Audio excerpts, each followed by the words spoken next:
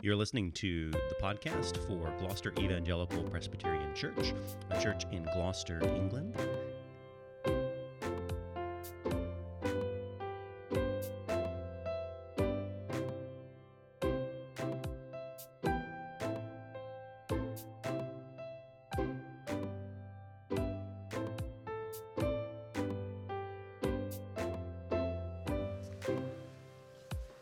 Well done. That psalm, it's quite hard to get our mouths around, isn't it, some of these psalms, but it speaks there of the kingly authority of Christ, particularly thinking of Christ risen, Christ reigning upon his throne.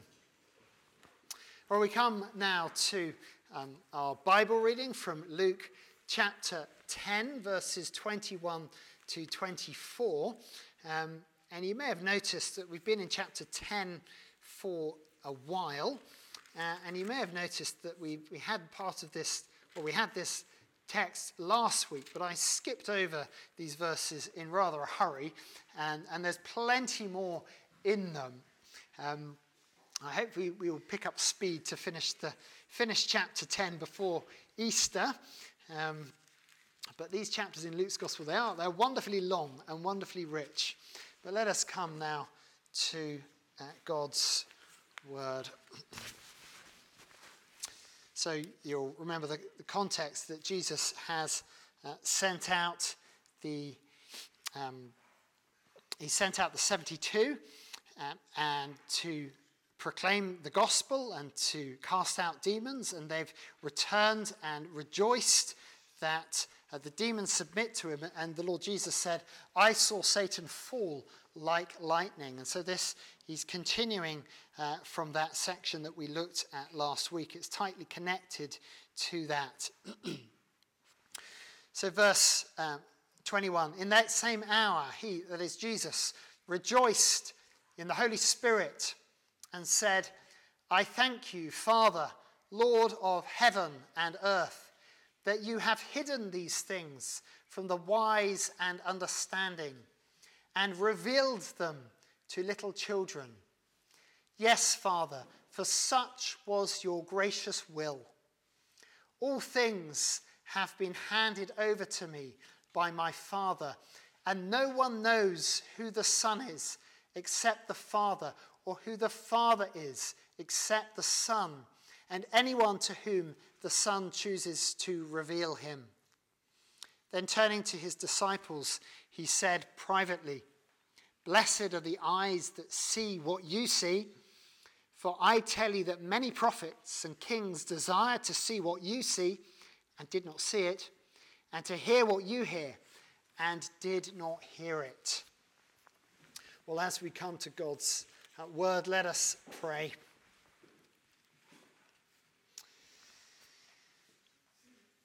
God in three persons, blessed Trinity. Father, we are ringed about on every side with deep mysteries, and yet you have chosen to make yourself known in your Son, our Lord Jesus Christ. And so we pray this morning for the illumination of your Holy Spirit, that we might more clearly understand and perceive what you have taught us in your most precious word. And we ask this for our own joy and comfort, and we ask it in Jesus' name. Amen. Amen. So the text, just as we've read it, just breaks into those two sections. The first is a prayer of the Lord Jesus, this prayer of thanksgiving to God, and then that second little chunk is just Jesus pronouncing a blessing over his disciples. So there's two very simple sections. And there are many famous prayers might be able to think of the Lord Jesus in Scripture. Think of the great prayer in the upper room in John's Gospel, or the prayer of the Lord Jesus in the Garden of Gethsemane, or even the prayers of the Lord Jesus on the cross. There's many famous prayers of the Lord Jesus, and in all of them, much that we can learn from them. Many of the deep things of God that we learn from these prayers. And this is one of those wonderful prayers in Scripture which teaches us and reveals to us wonderful things about God.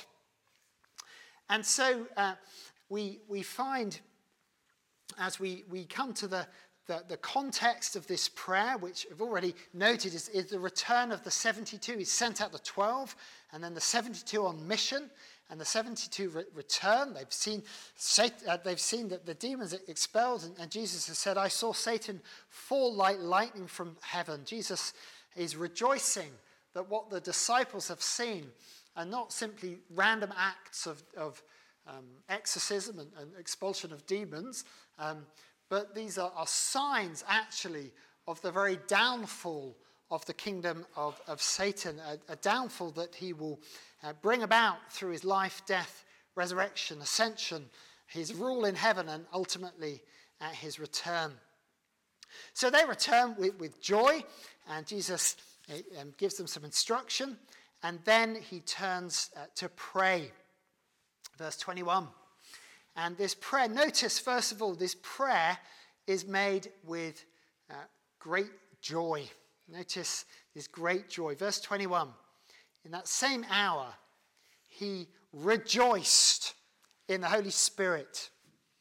And the verb that is translated there as just rejoiced means to be extremely joyful, to overflow with joy, to rejoice greatly. It's sometimes translated as to mean to be exceedingly glad.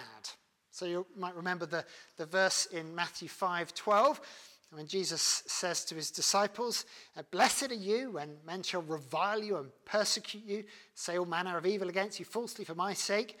And in that day rejoice and be exceedingly glad, for great is your reward in heaven.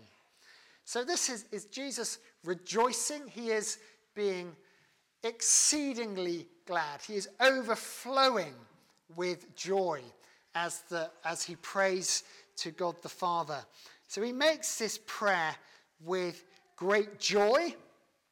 And we see also, it's lovely, we see the joy of God the Son here. We see then the joy and the good pleasure of God the Father in a moment. But he rejoices in the Holy Spirit, we're told there. Do you notice that? He rejoiced in the Holy Spirit. And Luke just very often mentions the activity and the work of the Holy Spirit in relation to Jesus, the Messiah. So think of when Jesus was baptized, the Spirit fell down, comes down from heaven and anoints him.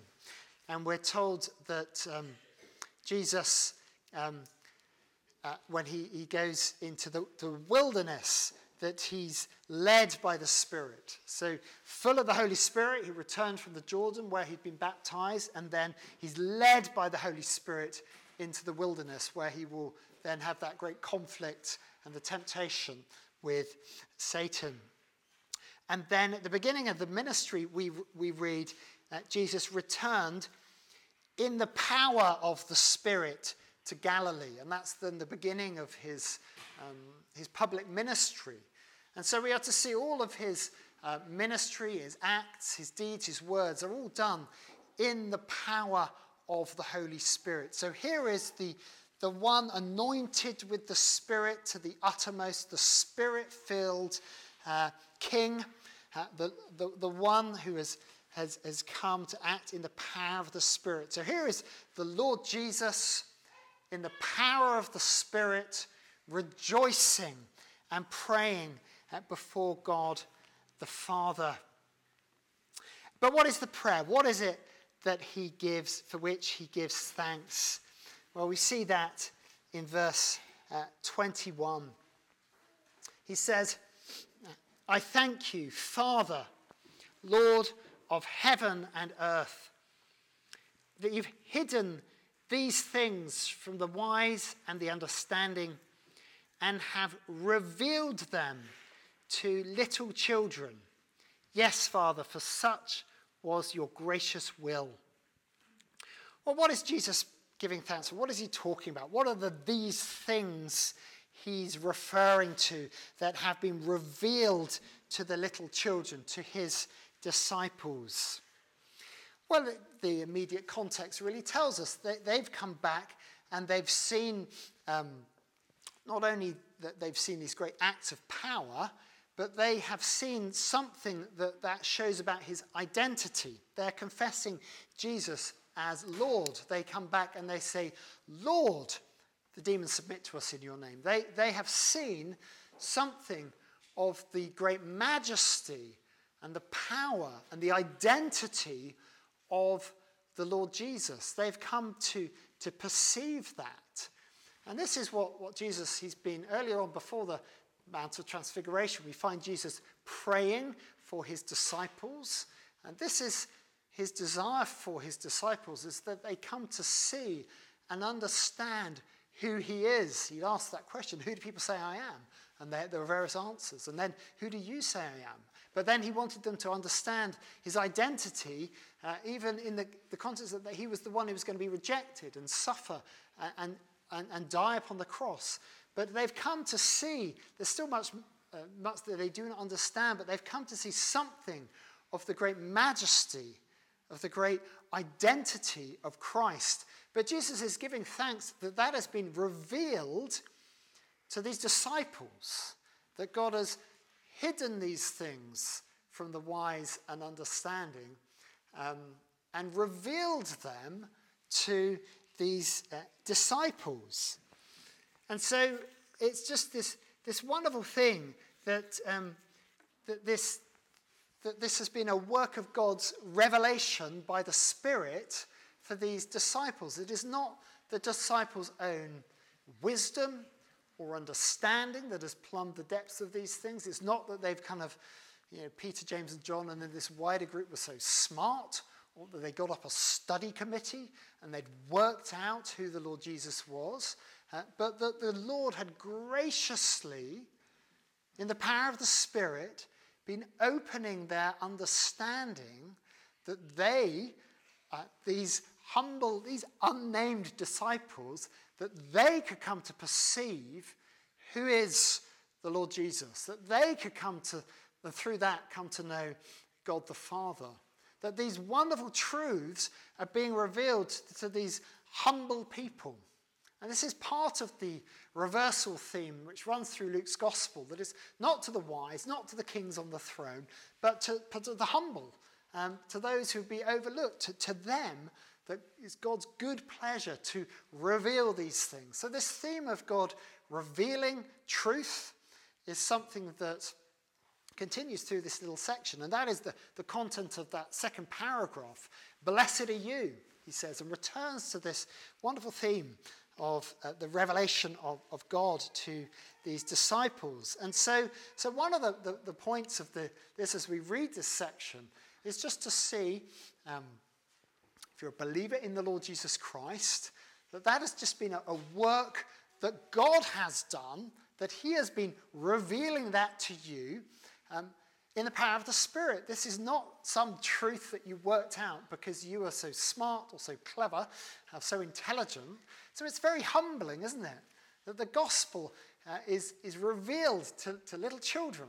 And that is a work of God. The work, as we'll come on to see, a work of the Holy Trinity, of the triune God who is at work. So Jesus speaks of that, and he gives thanks to God that these things have been hidden and then revealed to these little children, and says, yes, Father, for such was your gracious will, or such was your good pleasure. And so it's wonderful. We see the work of the undivided Trinity in this passage. Jesus is rejoicing that people are coming to see his identity. But God the Father, this is the good pleasure of God the Father in these things. That the triune God is not is not at odds with himself. That the undivided Trinity is working for the salvation of believers. It is not that God the Son has to overcome the reluctance of God the Father. It is the good pleasure of God the Father to bring about the salvation of of his people, to bring about your salvation.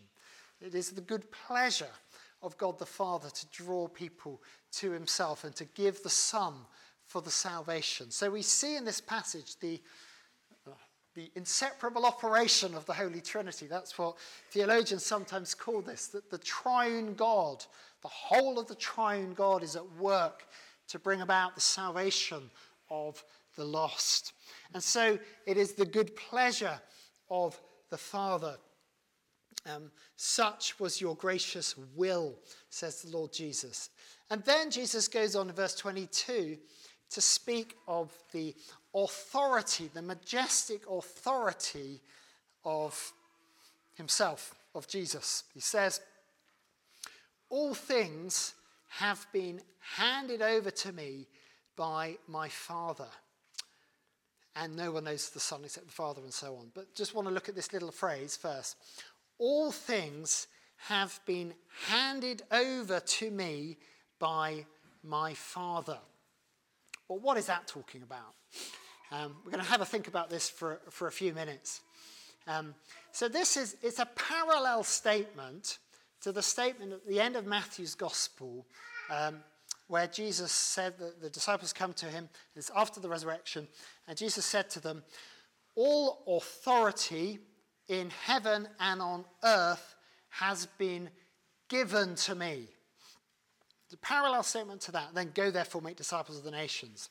So here he says, all things have been handed over to me by my Father. He's speaking about the giving of authority to Jesus. Now, we use the same language, don't we, in daily life. If you've worked in the office and you've sort of come to the end of the job, or worked in any job really, but think of a situation in an office.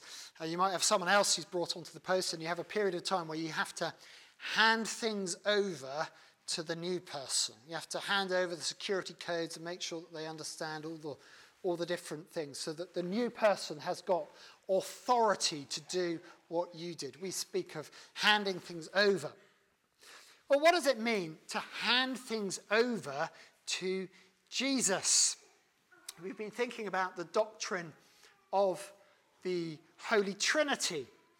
The Father, the Son, and the Holy Spirit. We've been thinking of the Son of God, that he is co-equal, co-eternal with God the Father. There was never a time when the Son of God was not. Through him, all things were made. The Son of God is fully God, the one who already has all authority. If you try to hand things over to the Almighty God the Son, surely God the Son would say, that's okay, I've got this. I am the true and living God. What does it mean to hand things over?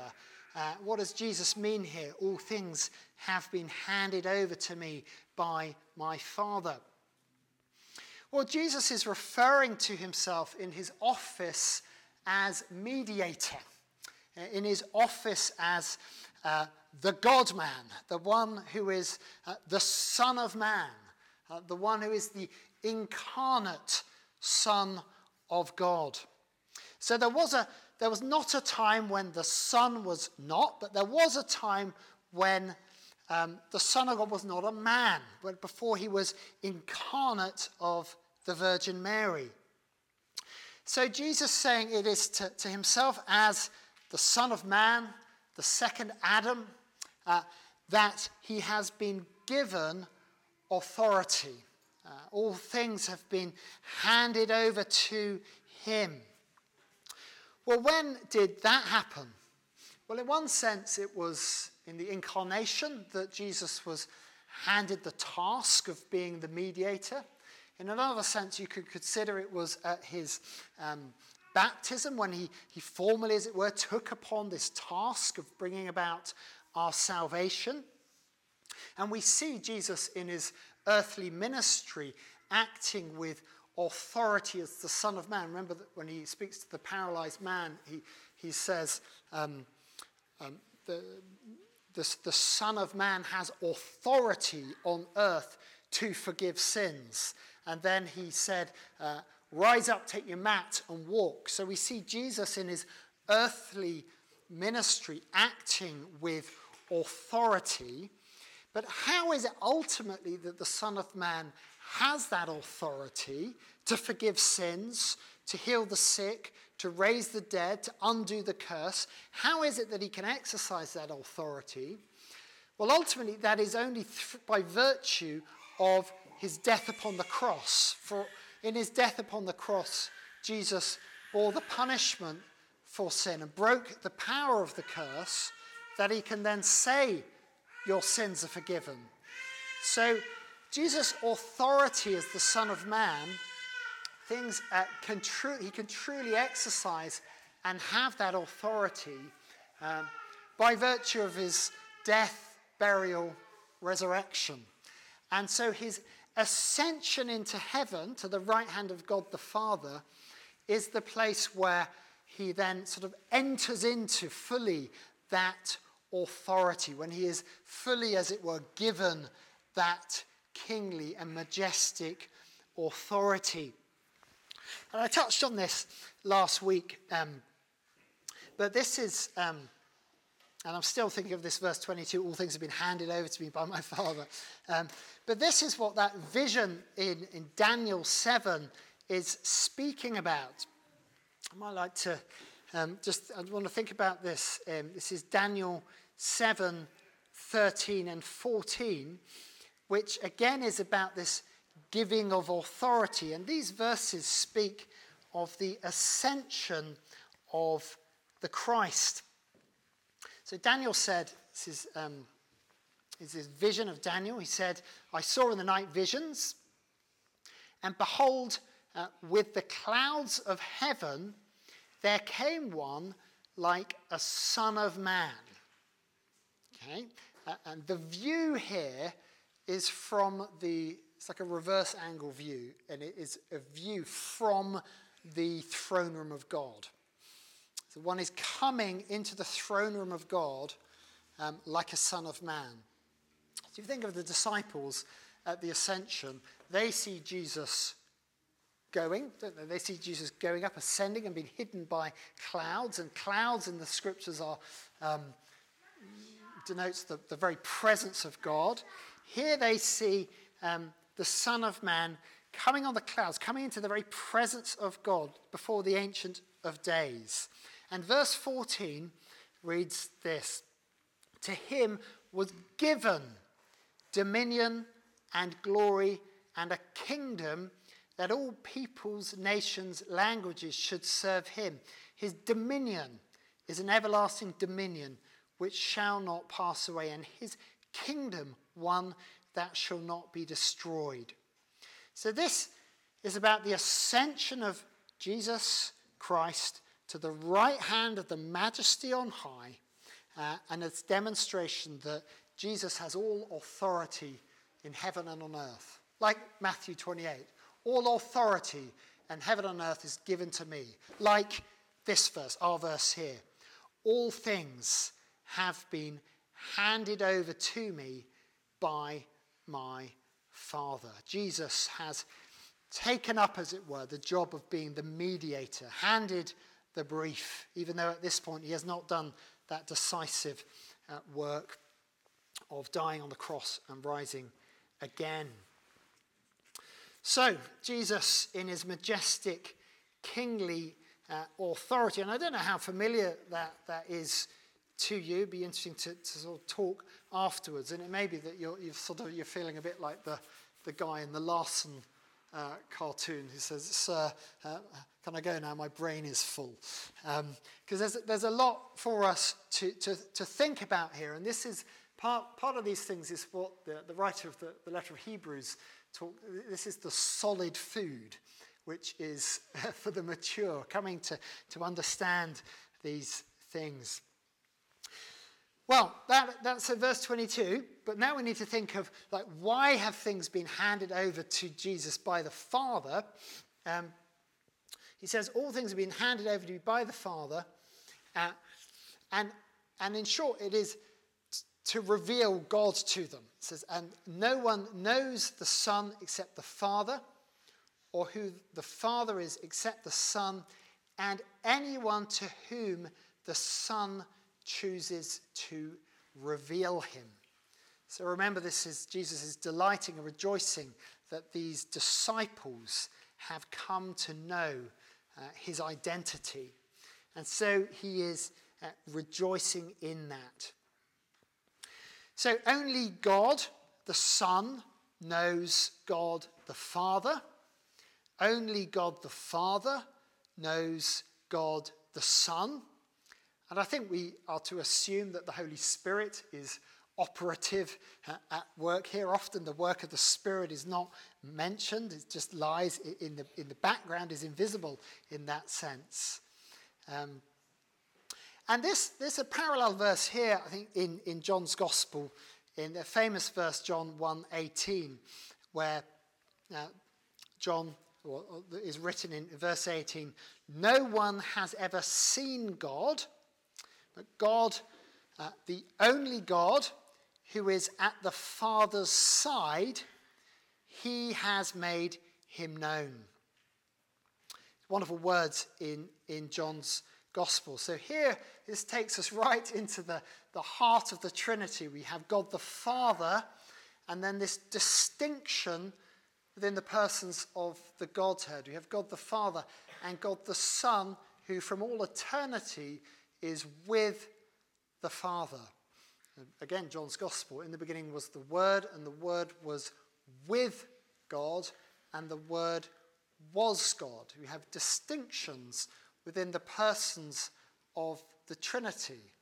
And these distinctions within the persons of the Trinity really are the foundations whereby we can know anything at all.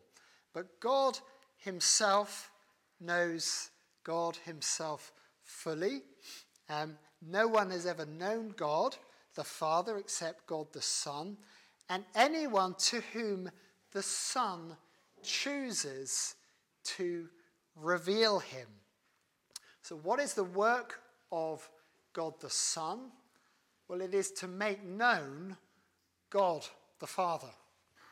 What is the pleasure of God the Son? To make known his Father. What is the desire of God the Father? That the God the Son should make known God the Father. And we see this in Luke's Gospel. So we're spending a long time in chapter 10.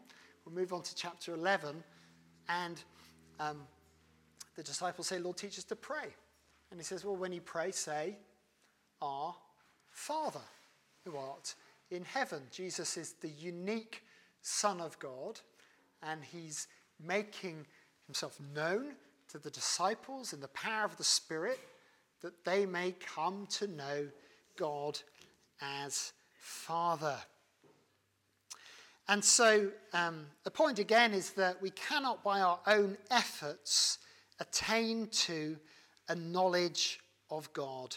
We cannot climb up into heaven and know God. Even the most intelligent, the wisest, cleverest scientist who probes the depths of the mysteries of the universe cannot crowbar open the mystery of the universe and come to know the God who is at the heart of the universe. This cannot be known. God cannot be known without God making himself known. So think of an analogy with human relationships. To an extent, you cannot know me and know what I'm really like unless I open up and let you know what I'm like and tell you about myself and make myself known, as fascinating as I'm sure that would be. I say to an extent that's true because sometimes we give ourselves away, don't we? We're weak and we come out with a Freudian slip and I reveal some aspect of my character that I didn't want to reveal. We're not perfectly in control of what we reveal about ourselves. But in a general sense, if we want to get to know each other, that requires us to open up and make ourselves known. And so by some kind of analogy, that is true in the Godhead, God the Holy Trinity. How can we come to know the true and living God? Well, only if the true and living God purposes to make himself known to us. And is that his purpose? Well, wonderfully we find that is the purpose of the triune God, to make himself known. to blind hearts, and also just to little children. And so we see here that Jesus is rejoicing in what the triune God has done. God in Christ is working to make himself known. Jesus is rejoicing exceedingly because these disciples, whom he calls little children, are coming to know Christ, and through him, God the Father, and all of this in the power of the Holy Spirit. And this last little section, won't spend long on this, Jesus is just expressing the great privilege of seeing these things and having these things revealed to us. So he turns to them and says privately, "Blessed are the eyes that see what you see. I tell you that many prophets and kings desired to see what you see and did not see it, and hear what you hear and did not hear it." You see these verbs to do with perception and coming to understand these things. These 72 disciples, these unknown disciples, stand in a place of great privilege. For long ages, prophets and kings long to look into these things, but to these it has been made known. They see and they hear. Well, what do we see and what do we hear from these verses? What is it that the Lord has revealed to us? Well, we see something in these verses, and I wonder if you see it, something of the majesty and the authority of the Lord Jesus, the one who the disciples then called Lord. They saw something of his kingly majesty, and I wonder if you, as you reflect on Christ, whether you just perceive and see some more of his great majesty. He is the Lord. He is the Lord of the harvest. He is the one who directs the mission of the church throughout the world. He is the one to whom has been given all authority and power. He is the King of kings and the Lord of lords. And we see what is the purpose of that mission. What is the purpose of mission in Luke and Acts? Well, ultimately it is to make known the triune God so that men and women, boys and girls can come to know the true and living God and call him Father. We see here the work of the undivided Trinity, the desire of the Father that people would come to know the Son, the joy of the Son in the presence of his Father, all of this happening in the power and in the work of the Holy Spirit. We see the work of the undivided Trinity in the salvation of the world, and we take great confidence and comfort in that the one who began a good work in you will see that forward until the day of Christ Jesus. Well, how ought we to respond? Well, we ought to share some measure of this joy. We ought to rejoice in the Father and the Son and the Holy Spirit. And we ought to rejoice like little children.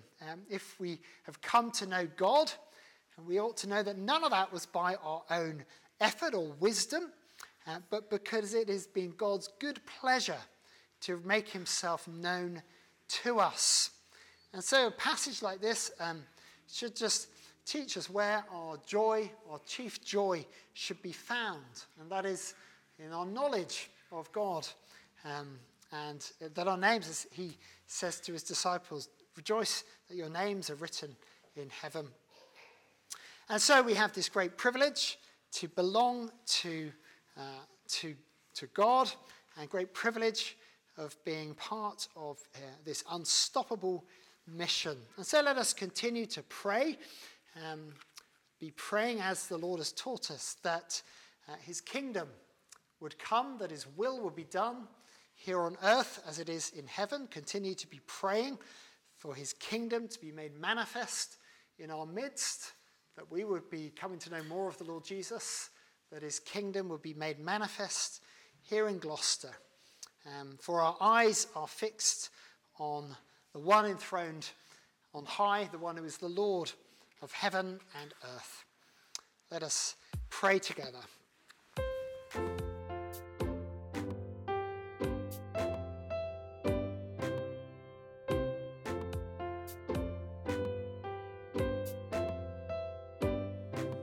You've been listening to the Sermon Podcast for Gloucester Evangelical Presbyterian Church. You can find us out online at gloucesterpres, that's PRES.co.uk.